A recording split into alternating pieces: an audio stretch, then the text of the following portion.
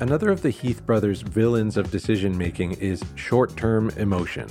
Many of us think of corporate decisions, especially those that happen in boardrooms, as being predictable, regulated, structured, even somber. In my experience, that tends to be a pretty accurate description, but it absolutely does not mean that the process is devoid of emotion. Is embarrassment an emotion? According to the recent episode 109 of the awesome podcast No Stupid Questions, it definitely is. I talk to a lot of corporate directors, like a lot. And there are as many as not who've confided in me that they've found themselves at one point or another unwilling to ask a question or raise a concern because they were, for all intents and purposes, embarrassed.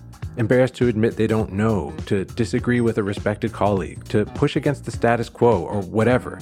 And if someone, likely several someones in your boardroom, are too embarrassed to express themselves, then that somber boardroom vibe is clearly working at cross purposes to good governance.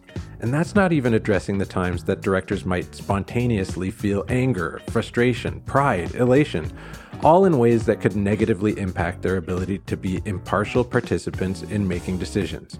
In your homework, the Heath brothers offer some good advice here. I think I'd boil down my own advice to something pretty simple. Slow down. Good decisions take time. Most decisions aren't emergencies, and if they are, you're probably even more likely to get tripped up by short-term emotion.